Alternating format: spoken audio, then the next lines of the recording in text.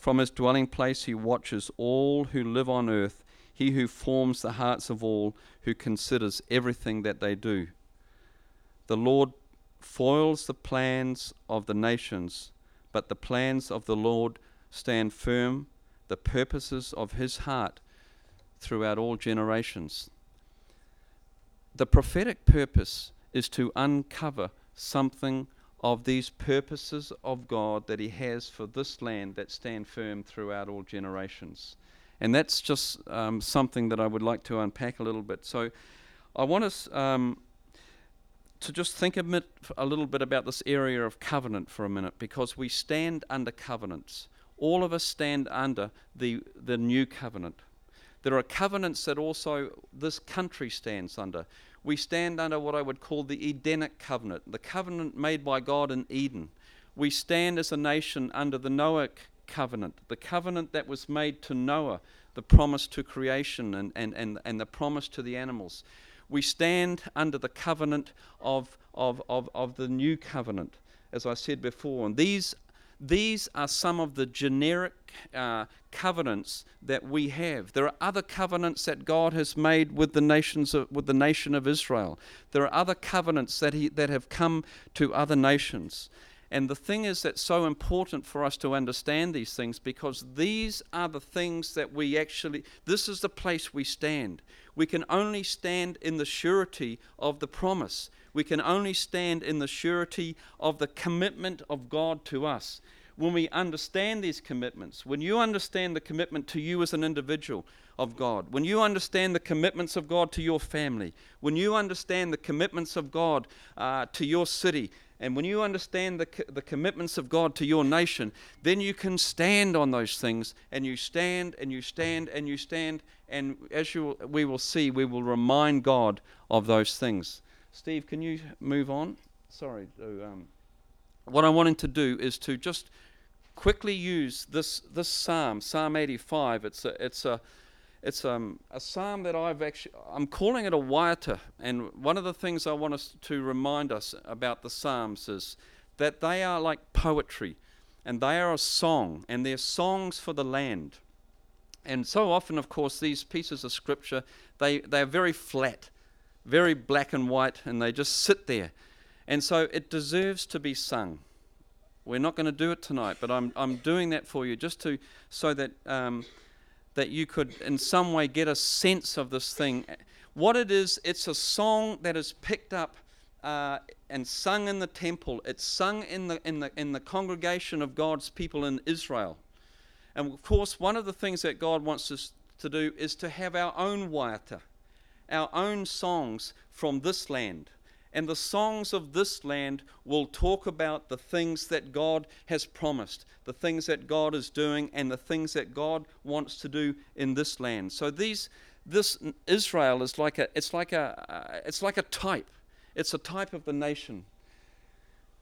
So this song, this waiata, this song that the people of Israel sing in the temple is based upon the covenant that they have received. So the whole structure of the psalm is in a sense standing on the solid ground that at one time God has promised to them. Well, on more than one occasion, to Abraham and to Moses and in different places to those guys, he's made several promises to them, and God has done some things for Israel on the basis of those promises. So it's actually divided into 3 and a bit parts. So I'm going to quickly go through it, and just to help us get a feeling of a song for our own land and a structure for our own land. So the first part of it, as the singer, you can imagine this. You can imagine Cindy. She's singing this out. She's standing, she's singing in the temple and says, "Lord, you showed favor to your land. You restored the fortunes of Jacob. You forgave the iniquity of your people, and you covered all their sins.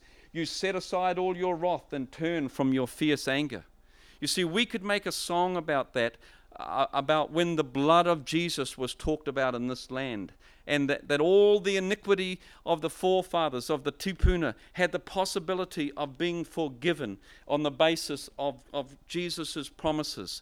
So this is something that could be that was something that actually happened. This would be some of the songs that, in fact, that would have been being sung by early Maori as they received the great promise. Thanks, Steve.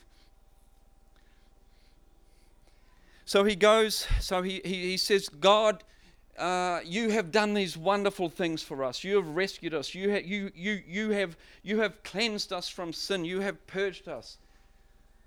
And then he goes and says, in a prayer, in a kind of in a water of intercession, he says, "Restore us again, God." So we stand in this place, and we're singing a song over these days. We have been hearing through Keith, and we've heard over the other years the way that God has made visitations upon this land. And the messages of healing and the messages of restoration and people have been brought out of darkness and all kinds of things have happened. But we find ourselves now in another situation where we move into this other stanza. We move into the song of crying out to God. So God is all over the earth forming this extraordinary prayer movement. This extraordinary combination of worship and prayer as people all over the place are hearing the call of the Spirit to say, the way to the Father is to call unto me, is to cry unto me, is to dance before me, is to stand day and night and remind me of my covenant promises and remind me of the things that I've done and ask me for what do you want? What is it that we want in this land? So we say, restore us again, God our Saviour. Put away your displeasure towards us. Will you be angry forever with us forever? Will you prolong your anger through all generations? Will you not revive us again that your people may rejoice in you? Show us your unfailing love, Lord, and grant us your salvation. So out goes the prayer and the song. He cries out. He cries out. And he says, I will listen. And then I will listen. And then I will listen and I will incline an ear. What is it, Lord? What is it, Lord? We call on your name. We call on your name for this land. We call on your name for this people. So we wait. We wait and we wait and we listen and we incline an ear.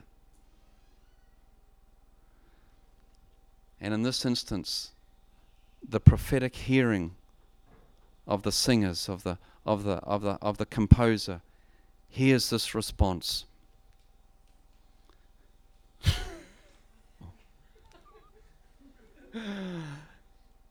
This is the response,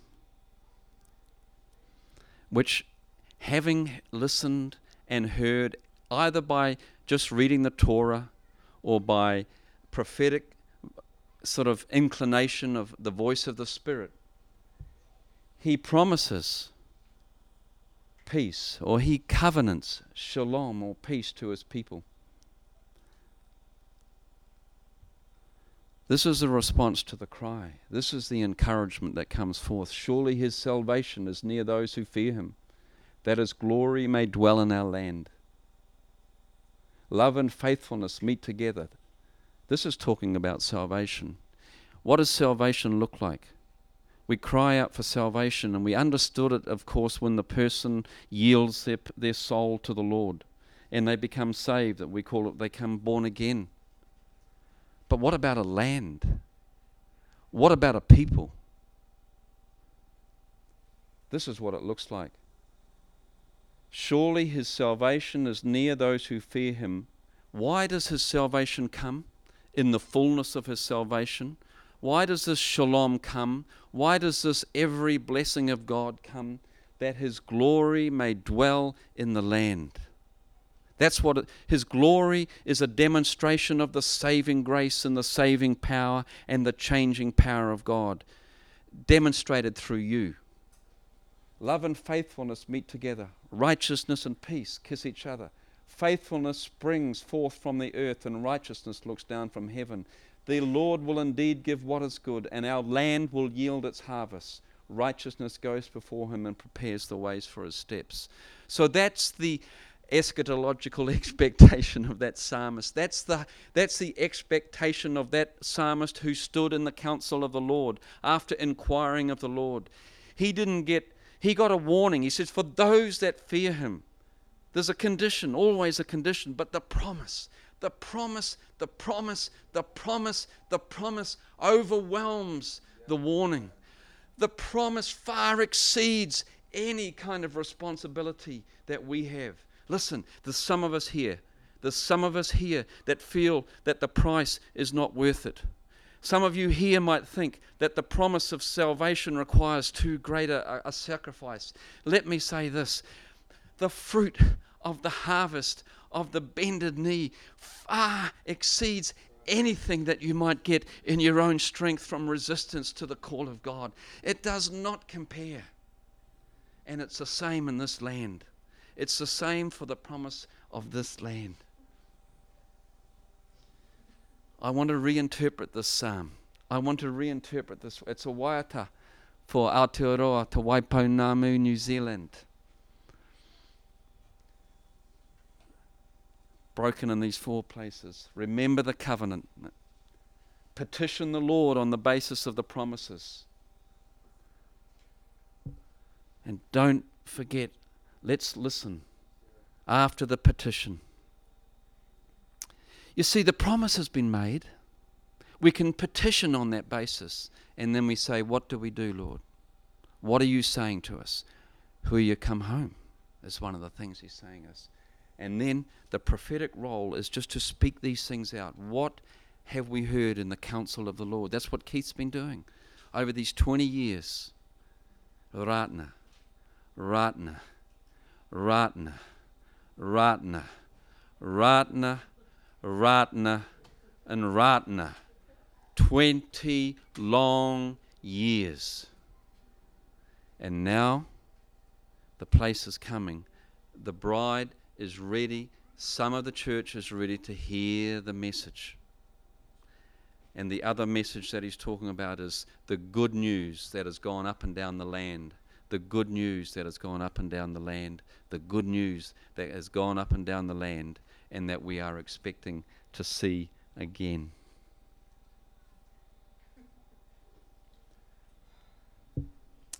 There's a couple of bits in here right now where you're going to have to, this is the boring history stuff, where you're going to have to take a bit of an uppercut. I'm just going to spend a couple of slides on this bit, and I'm sure then we'll probably get into some stuff that's a bit easier. But I just feel like we're talking about land. The Bible talks about land all the time. Essentially, land is much more than eretz, which is the Hebrew word for land. It's actually a metaphor for everything. It's a metaphor for all of creation. It's a metaphor for all of the cosmos. And as I spoke out the other night before the ceremony, there are some things and some purposes that God has for the land. There are some purposes and ways of activity that God has for his creation. And Cindy came over tonight and she prompted me about a scripture that Anita got today, which was a real blessing to me. And I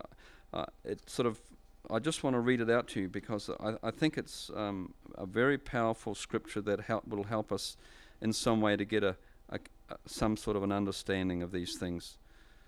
Because this understanding of land and this understanding of purposes and what land represents it's all about this renewing of our mind and getting us to see in the way that people like Brad see. And that's not easy. Okay. I'm in Jeremiah, sorry. Ezekiel 47.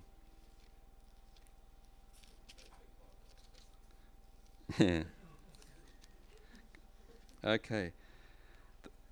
In Ezekiel 47 verse 13, this is what the sovereign Lord says. And he's talking to Israel here, and I'll just pick out a couple of things. These are the boundaries of the land that you will divide among the 12 tribes of Israel as the inheritance, with 2 portions for Joseph. God set apart the land for Israel. And then he said to them, these are the portions for the various iwi. Right? They have certain rights in that place. They have certain responsibilities in that place. They are the host people in that place. And then he gives a whole lot of instructions about that, and we won't go into it. But at the end of the chapter, it says in verse 21, you are to distribute this land among yourselves according to the tribes of Israel. Verse 22, you are to allot it, this is another piece, as an inheritance for yourselves and for the foreigners residing among you and who have children. You are to consider them as native-born Israelites. Along with you, they are to be allotted an inheritance among the tribes of Israel.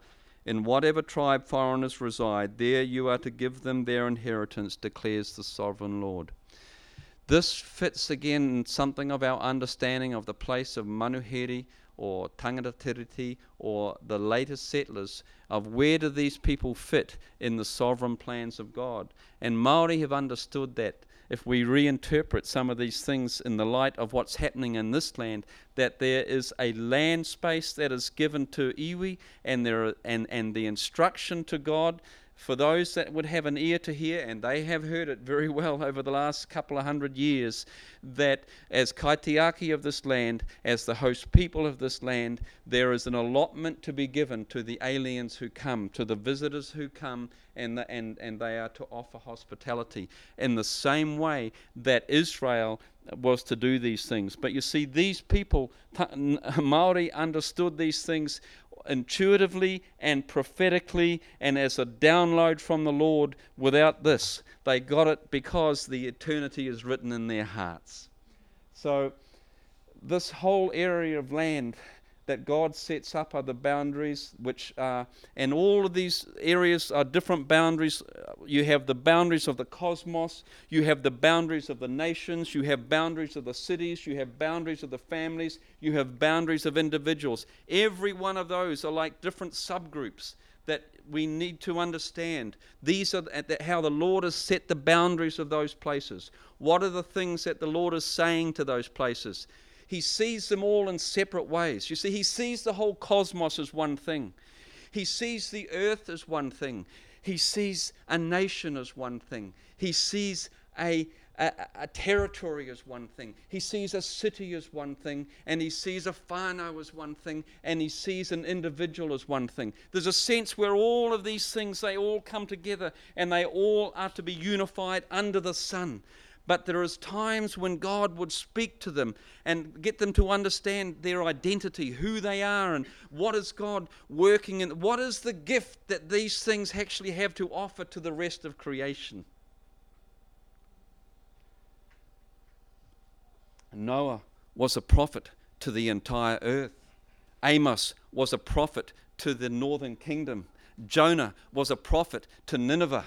All of these guys understood the prophetic message that they were to give to the areas that were bounded by God when God was talking about specific areas. To Noah, he spoke about the whole earth. To Amos, he spoke about this northern kingdom after it had been split up from Judah, after the death of Solomon. And he says, go up to that territory, that area that is now has a kind of a sovereign boundary, and speak these things to it. And to Jonah, he called him up and he says, go to that nation down there and speak to that nation. That's a particular nation. There's some things going on there that I'm not happy with. And I want you to go and tell them to repent. Not to other areas. What are the boundaries of our location? Well, I've already given you some kind of idea. The boundaries of your location are you. The boundaries of your location are your whānau or your family. The boundaries of your location are your extended family. The boundaries of your location are the village where you live. The boundaries of your location are the city where you live. The boundaries of your location is the motu in which you live. The boundaries of your location, or the corporate boundary for us, is this Aotearoa Te Waipanamu, New Zealand. It's the place that was given to Māori who were sent from the far end of the earth to come here and to seek God and to find God and to discover his purposes for this land. That is one autonomous boundary in which God looks down from heaven. It's one grouping in the midst of all the nations that God has singled out, and he says, I'm looking at you as a corporeity, if you understand what I mean by that. And you have certain rights before me, and you have certain responsibilities in relation to to other nations and in relation to other people groups.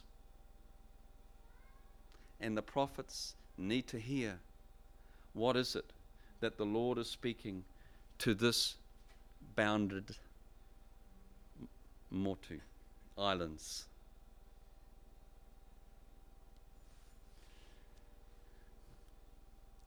Okay, now we are being concerned about this boundary, this bounded area that has an identity of its own, which has various names. What is the condition before God of this place? There are lots of levels on which you could answer that question, and I'm just going to pick out a particular area. I'm not wanting to stand here tonight and say this is the whole counsel of the Lord for this thing. I tell you, there are so many things. And I just, this is just one particular stream, and I believe that we're just representing one particular area of one kaupapa, as they call it, or one burden of the Lord. Some weeks ago, or months ago, tempus fugit, as they say, or time flies, and Jeannie heard the land. In fact, she heard it twice. And she came to me and she said, I heard the land. And I've come to expect some of these things from her. I said, what did it say? And she said it to me, it was like a karanga. I've called it here, she said, but it had a lament. That's what she called it, I call it a waiata-tangi or waiata-pauri or more tia. The land was crying out. Paul uses a similar language. All creation is groaning for the sons of God to be revealed. What does that mean? And Keith, I just appreciated the way that sometimes you said, I don't know. I don't know what this means, or, really what this this stuff, I'm an unwilling sort of participant in it, really. Been dragged into it by a strange bunch of people and married to a wife who sees things differently than I do. But I trust her in this, and I've been very grateful for it. So, we talked about this, and this is our interpretation of what this land that we're living on, what is it crying out about? I actually heard the land in a figurative sense when I was in North America 2 years ago, actually. I see it we saw it on an individual and a corporate level, and it had to do with the clash of cultures. And Jeannie is, as I mentioned before, she's from another culture than I am, and we won't go into any detail, but sometimes we have cultural clash. Her and I have a cultural clash. She has a cultural clash with my family. She has cultural clash with other more European people. She is from Lebanese and from American Indian kind of areas there, and leans very strongly to that side of her family. The other thing was, as I understood it, was the land was crying out for the cultural clash that was in the land per se. I think there's an ecological interpretation to that as well, James, but this is on the level that I think that we were on, that there is a cry in the land. And I felt, as I was just preparing for this tonight, that perhaps that this is the same cry that talks about the huia and the chicken. So it's a crying out for restoration, it's a crying out for healing, it's a crying out for reconciliation. The land which represents all of creation. You see, the land speaks The land speaks of the human condition, and without doing a Bible study on it tonight, you'll go for it. It's either land is famine, the land is a harvest, or the land is full of locusts, the land is full of plague. All of this has nothing to do with the land but the condition of the people. Everything is about us as we have been given the stewardship and the dominion over this land. So the land itself in its physical sense will reflect our human condition. And it has a life. 3 things that I think in terms of this kaupapa that we're dealing out that I think cry out for attention, and that's one is the physical area of the land and the dispossession of the land for Māori. The second one is the loss of language. The second one is for the loss of tikanga. And I see that the whole return of the huia is actually to do with the restoration of at least these 3 things. The restoration of land, mana whenua, the restoration of te reo Māori, and the restoration of some tino rangatiratanga in the area of tikanga, of the ways in which this land is actually understood and governed, etc. Let me just remind you, I'm going to deal tonight with the land loss, and I'm coming into the closing kind of part. What I'm wanting to do, friends, is somehow to do something with this anointing that we have. I'm wanting to give some examples of how we can move from the temple into the land itself and begin to respond to the cry of the land. I've shown you these slides before, but some of you won't have seen them. They are, for me, the most striking representation of the whole loss of land that Māori suffered in the 19th and 20th century. So the first map here shows this land, or New Zealand, in 1860. The black covering is really the land that is under Māori control. The second map is from 1890, and the white bits represent the land, of course, that they have lost control of, and the black bits represent that which they have control of still. 1910 is the land that is under Māori control, and the bottom one is 1839. The black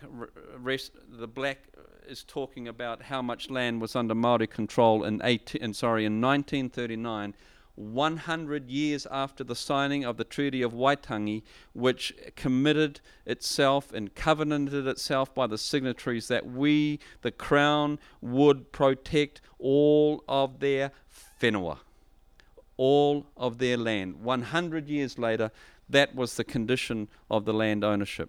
Next one, one more to go on this, and this is the South Island from 1864. Well, it was a dead duck by 1864. It was all over bar the shouting.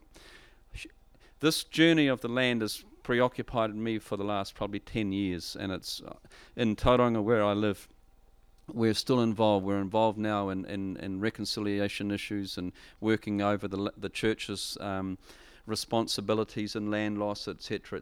And so it's been, for me, it's one of the kind of prisms through which I see the work that God wants to do in terms of bringing the huia home. This is my practical kind of outworking of my involvement in seeing the huia. If the huia are the purposes of God, if the purposes of God are the shalom, the justice, the restoration, then this is some of the places where at least I personally have feel to get my hands dirty. I'm going to take you on a little journey now. We're coming down from the cosmos to the nations, to looking at some of the issues within these motu. And I want to just bring you to a little wee area on the bottom of the North Island, because I want to use this as an example of something that's happened which I think is a demonstration of the grace of God in our country.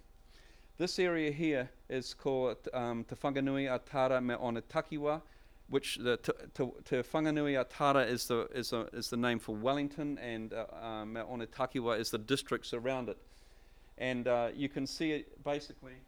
It's just this little bit on the bottom of the North Island. So it's called the Port Nicholson area in English parlance.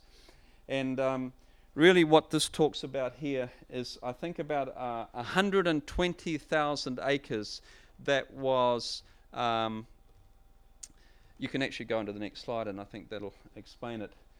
this area talks about 120,000 acres of land that was sold and taken illegally by the New Zealand Company, which was the New Zealand Company was one of the major land kind of grab mechanisms in the early 19th century.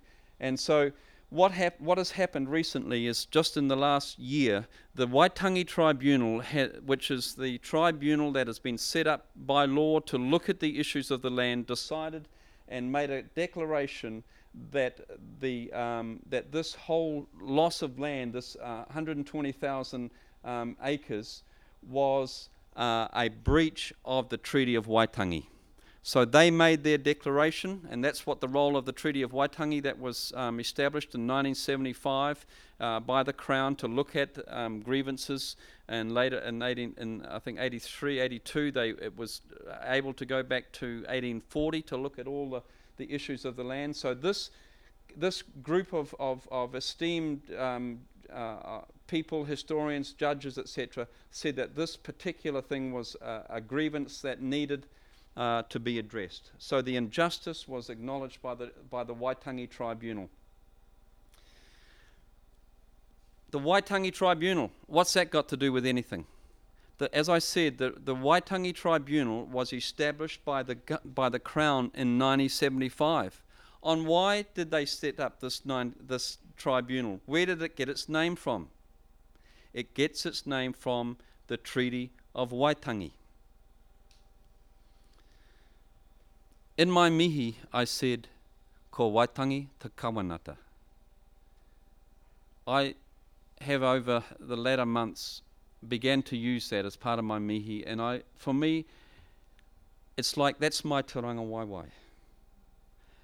The Treaty of Waitangi is a covenant, that declaration says, and that's the place where I, as a Pākehā, I stand. It's the place where I believe I have a right to stand. It's the place that has been given to me through the negotiation of the Treaty of Waitangi between the chiefs, the rangatira, and the Crown. And I'm not going to go into a long dialogue tonight about the treaty, but I want to bring to mind this whole area of covenant and the relationship between covenant and blessing on the land, and say to us that as all the other covenants were, the Edenic covenant, the Noahic covenant, the Abrahamic covenant, the Davidic covenant, the Sinaitic covenant, the new covenant, they are all the protocols that God has set in place as a means of guaranteeing and establishing His blessing upon His people. So this is my interpretation. I'm proposing, and it's all out there for discussion, and it is being discussed, and it's all da-da-da-da-da. You've got to all work it out in your own heart. But I'm saying that the covenant that was the Treaty of Waitangi was a grace in the land. Grace literally means a gift in the land. I've called it a means of grace. What is a means? What do I mean by a means of grace? It's simply this, that God has given this covenant as something that would enable us to live in a land that is reconciled. It's something that it's a protocol arrangement that allows people to live together in some sort of understandable terms. So it doesn't just come out of the ether. God just doesn't expect us to live together without some kind of societal arrangement. Oh, it's not on the level of the new covenant. It may not be on the level of Noah covenant, but every people has covenants. The marriage covenant is just another example of a structure. It's another means of grace that God has given to two people to bring them together in a union, that they might know that they are bound together. That's the reason for the marriage covenant, that it brings the security of a man and a woman coming together, that even if they wake up the next morning and feel grumpy to one another, they ain't just going to go next door and find another partner, because, and it only works because ultimately if the fear of God is upon you, because that's the only thing that actually undergirds a covenant, because behind the covenant is the awesome presence of a living God who blesses, sustains, and shall I say frowns upon those who break covenant. We actually do it every day, but God is merciful. He's quick to forgive. So if you suddenly thought, oh, I've broken the covenants, the wonderful thing about God is His mercy is new every morning. So He's extending all the time. All of us are in constant need of this renewal of forgiveness and gift of mercy for God. There's not one of us that can stand apart from this grace of God on a daily basis. I see it here that Waitangi is a grace of blessing, and that its obedience to the spirit of the treaty will facilitate fruitfulness in the land. That's why I call it a grace of blessing. So it's a means of grace in terms of the original gift of God, and it's a grace of blessing for those who are obedient. In the same way that on Israel, that when the covenants were broken, there were repercussions, and the land suffered, and the land cried out. And I'm saying it's the same for this land, that when the covenant is broken, the land suffers and the land cries out, representing everything. I'm about to show you 2 video clips, and I think it's about I'm coming near to the end. This, just before it starts, all you have to do is to click on the screen. This is going back to the breach of the Treaty of Waitangi at the Port Nicholson or Whanganui Aotearoa.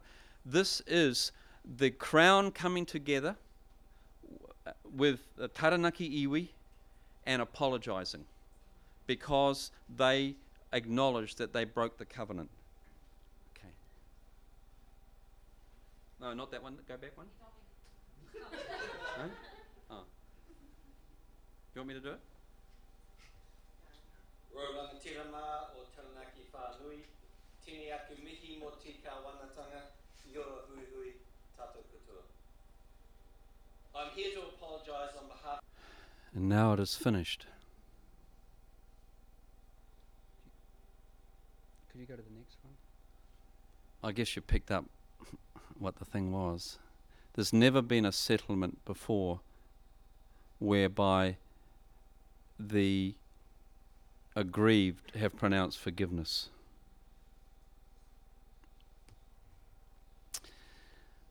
I know some of this is a little hard work on a night time, but I want to. We've had extraordinary blessings. We've had extraordinary anointings and healings, and I am concerned that some of us, that we go from here with some sense of calling on the ways that He wants us to get our hands dirty in the work. That we all are somehow able to translate the feelings that we've been having in this arena into this land. Some of you may be called to be Levites, which means you operate in the temple or you operate in the church. But most of you will be called to be those that live and spread the kingdom of God in the places where you stand and work and live throughout this place. And I'm wanting you to have a vision that God is inextricably committed and linked to this warp and whoop and fiber of this place. And that everything that you do is a kingdom building exercise or a kingdom destroying exercise. Every single one of us has been called as a priest, as a kingdom of priests, to be involved in some kind of work that is reflecting something of the nature of the very plans and purposes of God himself. Can I just finish off by bringing, this is an outstanding, extraordinary thing that has happened in our nation. It didn't happen by chance. It hasn't just happened in a vacuum, and it hasn't been put forward by the Dawkins of this world. Let me just do a very, very simplistic kind of trail of this thing. What are the streams of forgiveness and reconciliation that are in this land, and where have they come from? This is my simplistic overview. They came via the kingdom of God that has been mediated by the blood of Jesus Christ. And he said, go and make disciples of all nations. Make all nations followers of me in every form. The major, shall we say, kind of V drink that was given to that thing in terms of our little part of the world was the evangelical revival in the 18th century, in which under Whitefield and Wesley and those guys who transformed the nature of understanding of individual piety and Holy Spirit presence and work in society. And that was outworked, as we see in the English parliamentary system, the legal system, and then the founding of the mission station or the mission agencies, particularly the Church Mission Society that came to this land with the message in 1814, as Keith has been telling us, carrying all of that DNA of Wilberforce and humanitarian concern and the need to get right with a God. But the important thing about the revelation of Jesus Christ as the Son of God. The CMS were the ones that mediated the Treaty of Waitangi in 1840, as Keith has so well explained, was all part of the kind of the stuff that filtered down out of the kind of parliamentary and legal system that was already in place in England. And then it connected in this local story with something quite extraordinary with the couple of Tawhiti and Tohu of Parihaka, who were raised within a missionary context, and who preached this glory to God, peace on earth and goodwill to all men, and who demonstrated a non-violent response to the incursions of the settlers in the land. This is the Taranaki people. So the gospel that came all the way in terms of its from England met these rangatira who had already understood something of the spiritual nature of reality, put together something of the biblical understandings of Jesus in the Old Testament, just like Radha, in some ways distorted way in many ways, but in a beautiful way in others. And then the New Zealand Crown, the other partner, who are influenced by issues of justice and residual understandings of fairness and equalities, and albeit 160 years later or whatever. So that's the mega view. I think this is the second to last slide, the mega view. Come down again, we're looking at this forgiveness thing. Treaty of Waitangi was made. That whole thing of Ki, it all came out of the Treaty of Waitangi. There would be no mechanism in such a way for Ki to represent the Crown and stand in the place on the institution of power and apologize. It was all based upon the covenant that had been signed in 1840. On the basis of that covenant, we have done wrong, he said.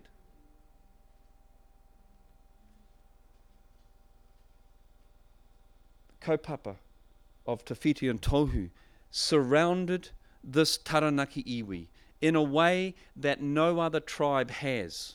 This kind of love of biblical truth, of non-violent action, of the kingdom is of a whole nother way. So it infiltrated the Taranaki people so that already in their DNA was another way of actually dealing with it. And I think, of course, the key player is Sir Paul Reeves, who reminds me of Bishop Tutu in the whole South African reconciliation movement, who was a representative, and I've listed all the tribes there. This is the biblical legacy that actually was all part of this working, This is the Huia coming home. Listen, the Huia coming home is not just, it's not just this. The Huia coming home, this is the intercession, and this is the listening, and this is the celebration, but it has to have some sort of a practical outworking in the lives of men and women who are in their own lives working for this issues of justice and societal reconciliation and child abuse and things for truth and all of these things. This now, when we get off the island, this is what I'm praying for, the empowering of the Spirit, that whatever way that you can represent the truth in this land, calling out for the truth to arise in this land. I think I'll leave these. This is Te Whiti and Tohu. Oh, let me. Yeah, okay, just to say this. A couple of my heroes. I love his bowler hat. These guys understood non-retaliation. I wanted to know, and I asked Sir Paul Reeves this question. I was at a thing with him about 2 months ago, and I'll come to that in a second. I wanted to know where, because when Sir Paul Reeves stood and he made a public address recently, he acknowledged Te Whiti and he acknowledged Tohu, and he said, I stand in the line of these guys, etc., etc., etc. And I wanted to know, did these guys have the basis of forgiveness? So I wrote to a friend of mine who was kind of like I guess he's an activist, kaumātua at Parihaka, one of the guys really who's in many ways is one of the staunch guys who are raising up the Parihaka vision. It still needs an injection of the Jesus Christ and the Spirit. But anyway, I said, were these guys the carriers of forgiveness? And can you just go to the next one? And this is his letter back to me. He says, Kia ora, Alistair. I'm not aware of any specific mention by Te Whiti or Tohu of forgiveness. If anything, they offered strong doubts about the government and settlers having any dispensation towards reconciliation, but rather being hell-bent on grabbing everything and permanently enslaving us. Their statements are blunt reminder about injustice, greed, jealousy, hatred and envy, put in such a way as to always remind the audience from then until now of the sins committed and the mistakes made, but no mention of forgiveness. This is from a historian's point of view. Maybe I'm trying to cross the T's and dot the I's too much here, but my sense is that Te Whiti and Tohu made the stand against injustice in the nature of and the understandings of essentially Old Testament biblical conceptions of justice. But it was really Sir Paul Reeves and his influence who has a much deeper understanding of the Christian nature of forgiveness, who actually moved the tribe from not only non-violent retaliation and a recognition of the injustice, but actually that acknowledgement of forgiveness. But let me say this, it would never have happened. Sir Paul Reeves would never have been able to do it without the foundation that Te Whiti and Tohu have actually inculcated into that kaupapa that surrounds the mountain in Taranaki. You've done very well.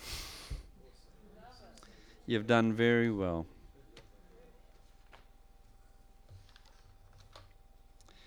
So, I was at a hui recently, and I won't mention any names because some of you know who I'm going to talk about. And we were talking about where does all this stuff lead to? This was a church leader, a prominent church leader.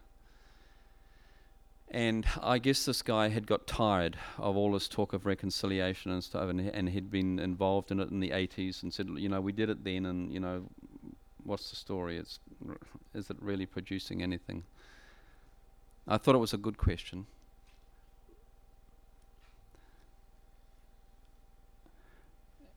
And I just shot a quick prayer. I said, God, this guy's got a point. What's the story here?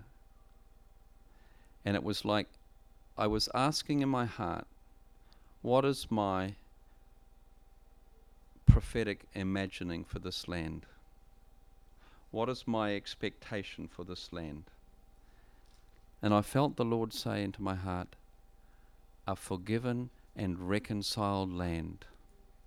And it was the first time that I'd actually thought about the whole concept of forgiveness as a like a cloak covering the land.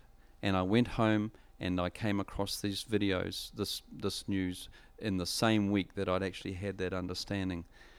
So I felt that the Lord was challenging me, and therefore challenging us to lift our game, to lift our vision, to lift our expectation, and to say this: if God has promised to bless Israel on the basis of his covenants, surely God would bless this nation on the basis of his covenants. If my people who are called by my name will humble themselves and pray, then will I hear from heaven and I shall heal their land.